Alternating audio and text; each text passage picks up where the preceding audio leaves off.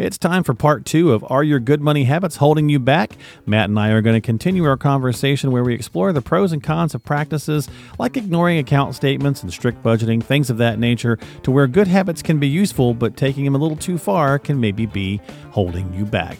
All that and more here on Mondays with Matt.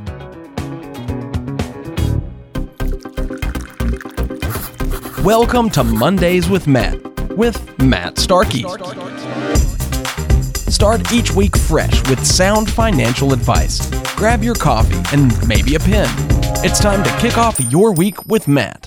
Hey everybody, welcome into the podcast, part 2 for Matt and I here to have this conversation about good habits, maybe taking them a little too extreme and causing you to have some issues. So we went through 1 through 5 on the first episode a couple of weeks ago, and if you haven't checked that out, you don't have to in order to listen to the second one here, but it certainly wouldn't be a bad idea.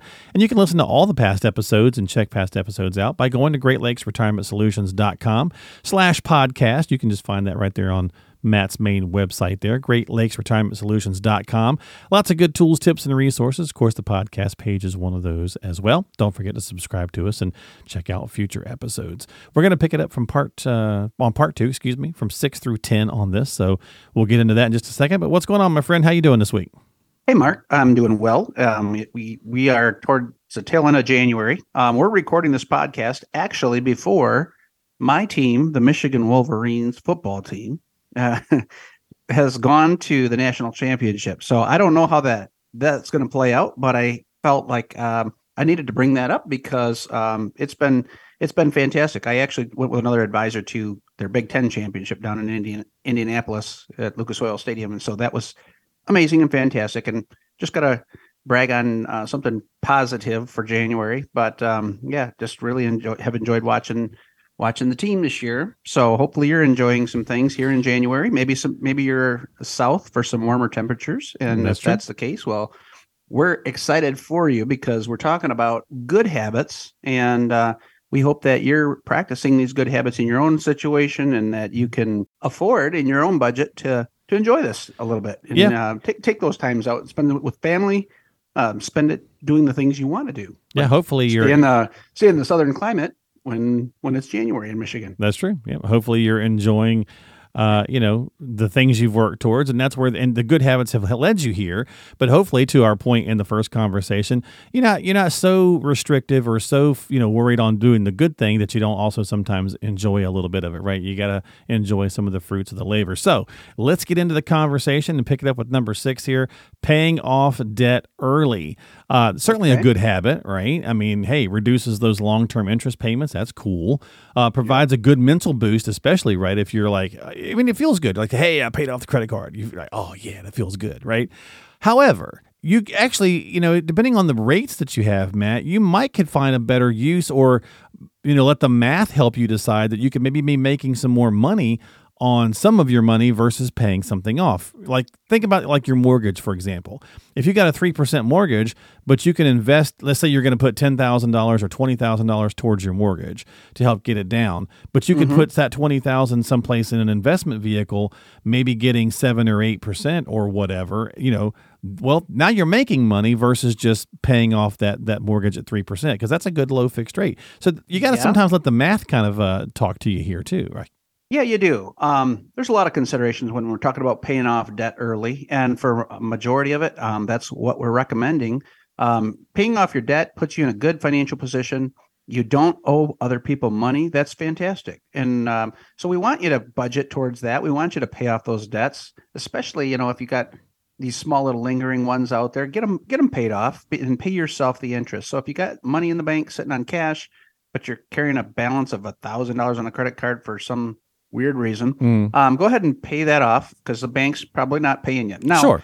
I've had clients that have that did lock in, you said, on those low 3%. So I had some folks that were making good money in their IRAs in the market, IRAs and their individual account, and they had to take a chunk out of the one account to put on a down payment for a house. But they were upgrading or getting to their final retirement home, right?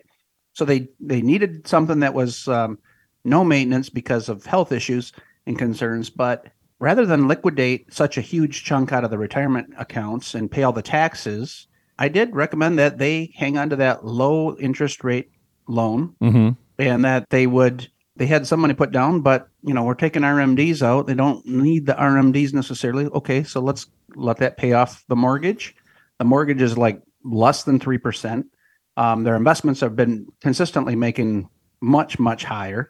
And so, yeah, in certain situations, the bad side of that, paying off the debt early, could be could our money be better used investing somewhere else? Yeah, just put it to better use. So it's just making more money for you.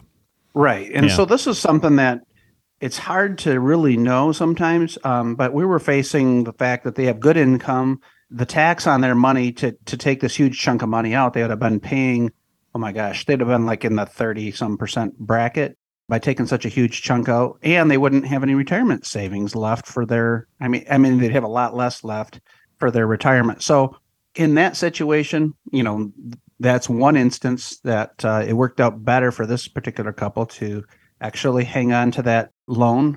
They also didn't have any children to leave this house to. So whomever is the last one using it might pass away, and whoever's handling the estate can liquidate the asset to finish paying off that balance. And so it works out good for that situation. Yeah, I mean, you got to do the math, right? You got to do the math. Mm-hmm. And then you could factor in the emotional component. Okay, we did the math. Yes, we could be making more money if we did option A, let's say, but I'd feel better to pay off the house. Okay, that's fine.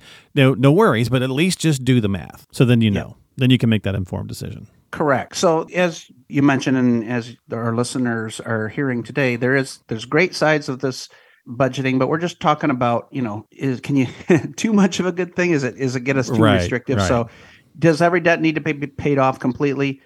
Not necessarily. To be in retirement, right? For a majority of you, yes. Pay those. I'm still going to say pay the debts off. Especially the bad debt. It gets you free, especially the bad debts, the credit cards, the little, even vehicles. You can retire with debt, but it leaves you a lot of obligation. And, I always say the first foundational block towards a successful retirement is being debt free. There you go. All right.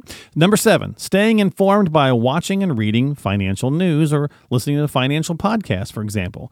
Right. So certainly good. Financial education is important. It's not a bad idea to be more knowledgeable. But be careful, because we know right now that the world is full of just inundation of news and topics and things. And look, it's everywhere all the time, and they have to fill time. And sometimes they don't always fill it with things that are actually useful. They just fill it with nonsense or maybe stuff that just has a little bit of truth to it, right? So just be careful not to consume so much that it also confuses you.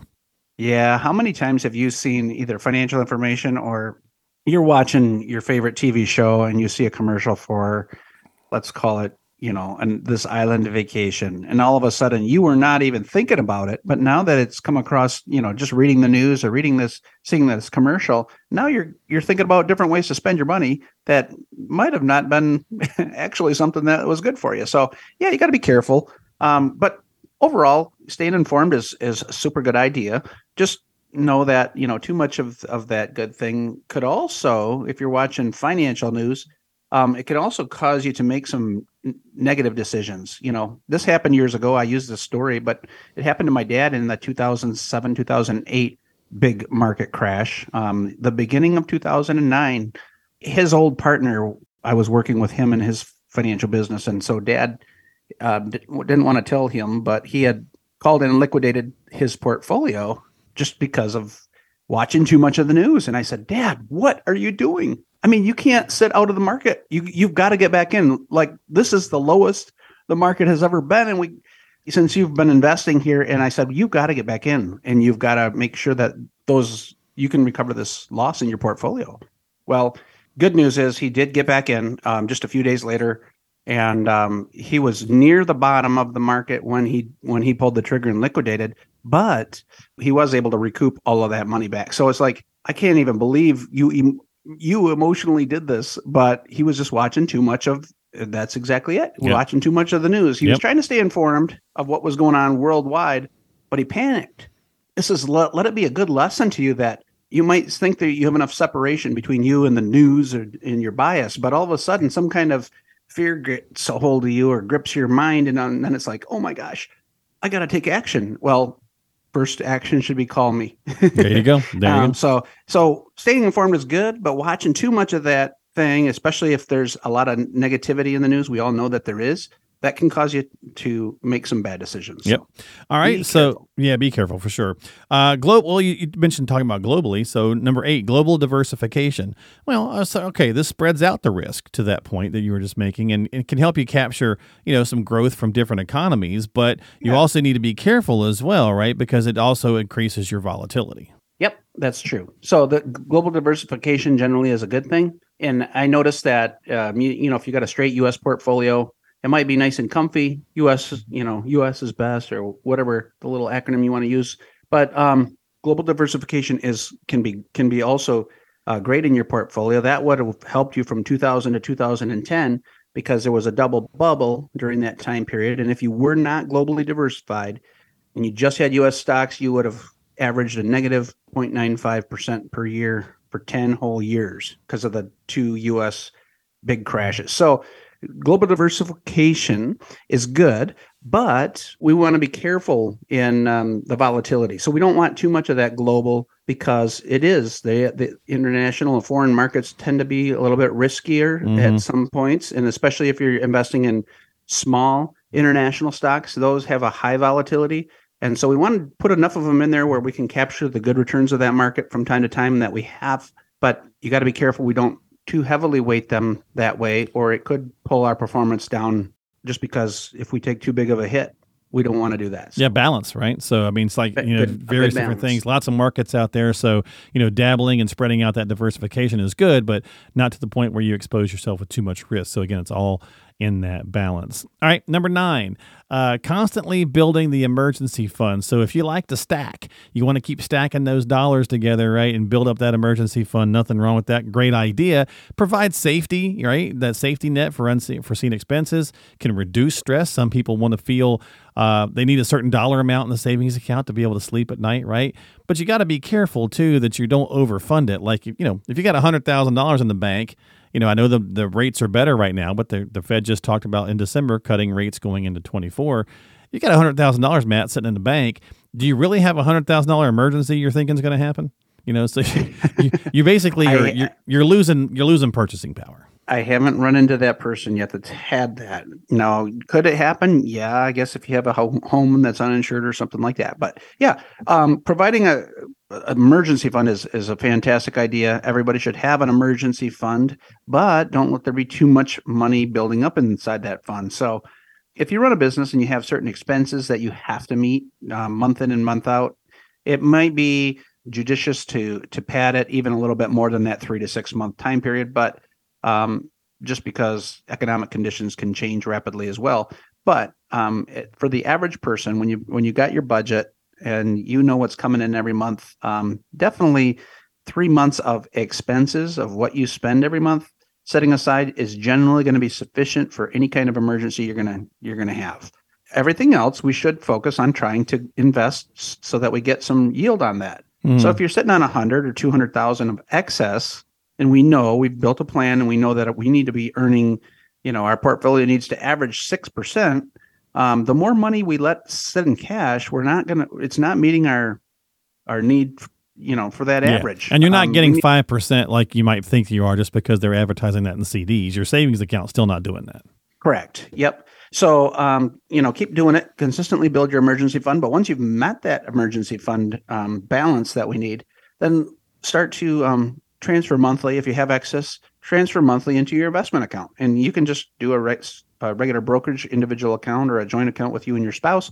And we can invest those dollars, get higher yield on those dollars, and that will blend with the amount of cash that you're holding to give you a nice average return. Yeah, and you won't have lazy money, so we've all had, a lazy teenager at some point in time, or maybe we were one, sitting on the couch doing nothing. Well, that's what the money can do sometimes when you've got it sitting there, right? You want to make sure. Right. Yep. So, and you bring up this is to your point, this is such a good point because, I know there's people that, you love to save up your cash, and you think about having $200,000 sitting to the side, right?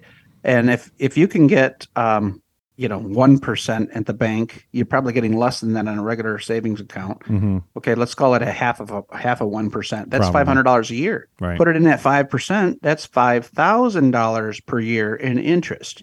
So you've got to pay attention, and you got to do this well, do it quick, and give me a call. There you go. Little trickery, not trickery, but just really a math, right? It's manipulating the stuff that's out there to your advantage. The stuff that they give us to work with, find a way to work with it and use it to the best of your abilities, right? So that's the whole point. Right. All right. Well, then speaking of giving a call, final one. Number 10 here, patience making financial decisions and building a plan. Okay. I mean, I can see some good here. In some cases, delaying decisions can lead to better outcomes. You want to do your homework, right? You want to do your due diligence. And it means you avoid impulsive choices sometimes for many people. However, when patience becomes procrastination, well, now you're just doing nothing.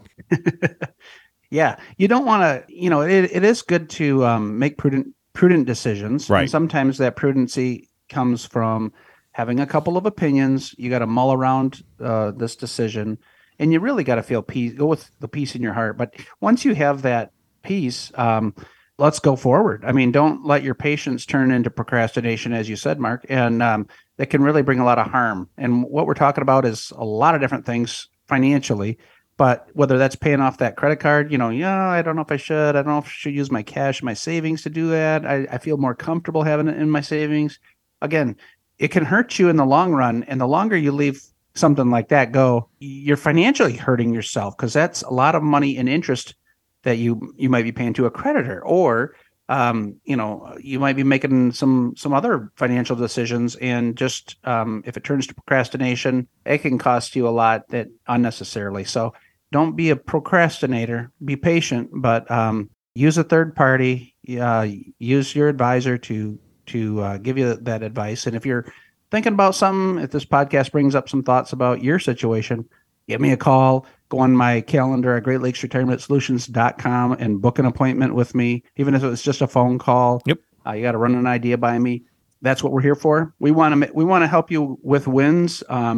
Even the easy wins, those are the best kind, because they give you a little boost of endorphins, and then we can on to the next thing that you need to achieve in your financial situation. Yeah, exactly. I mean, good financial habits are great, right? We all want to build towards good financial habits, but don't take them so far that you don't have proper balance, and then you cost yourself on the opposite side. So, and procrastination certainly can be good. I mean, we can all do, you mentioned Amazon earlier when we were chatting, and it's like, you could easily do, my wife will sit there and scroll through Amazon trying to find something, and then she looks at so many things, and she can't make a decision on which one she wants to get, right? So eventually she does too much homework, and then she can't make a decision. And that happens a lot in the financial space, where people feel like there's so much noise out there and information, I don't know where to start. Well, start by talking with a professional. Get onto a calendar. They're usually a complimentary consultation and conversation. So sit down, have a chat, and go through it, run some numbers, and see what it is that you need to do, right? And get some information. And there's nothing wrong with interviewing 1, 2, or 3 different advisors and finding the right one for you. And again, that's often why they offer those complimentary reviews. So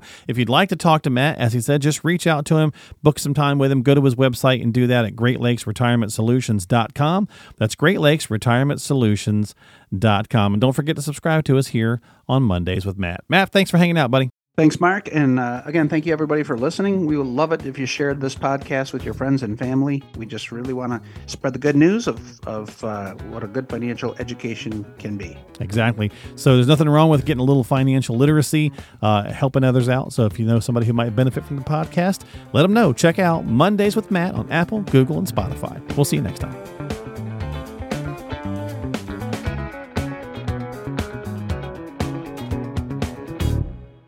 Information is for illustrative purposes only and does not constitute tax, investment, or legal advice. Always consult with a qualified investment, legal, or tax professional before taking any action.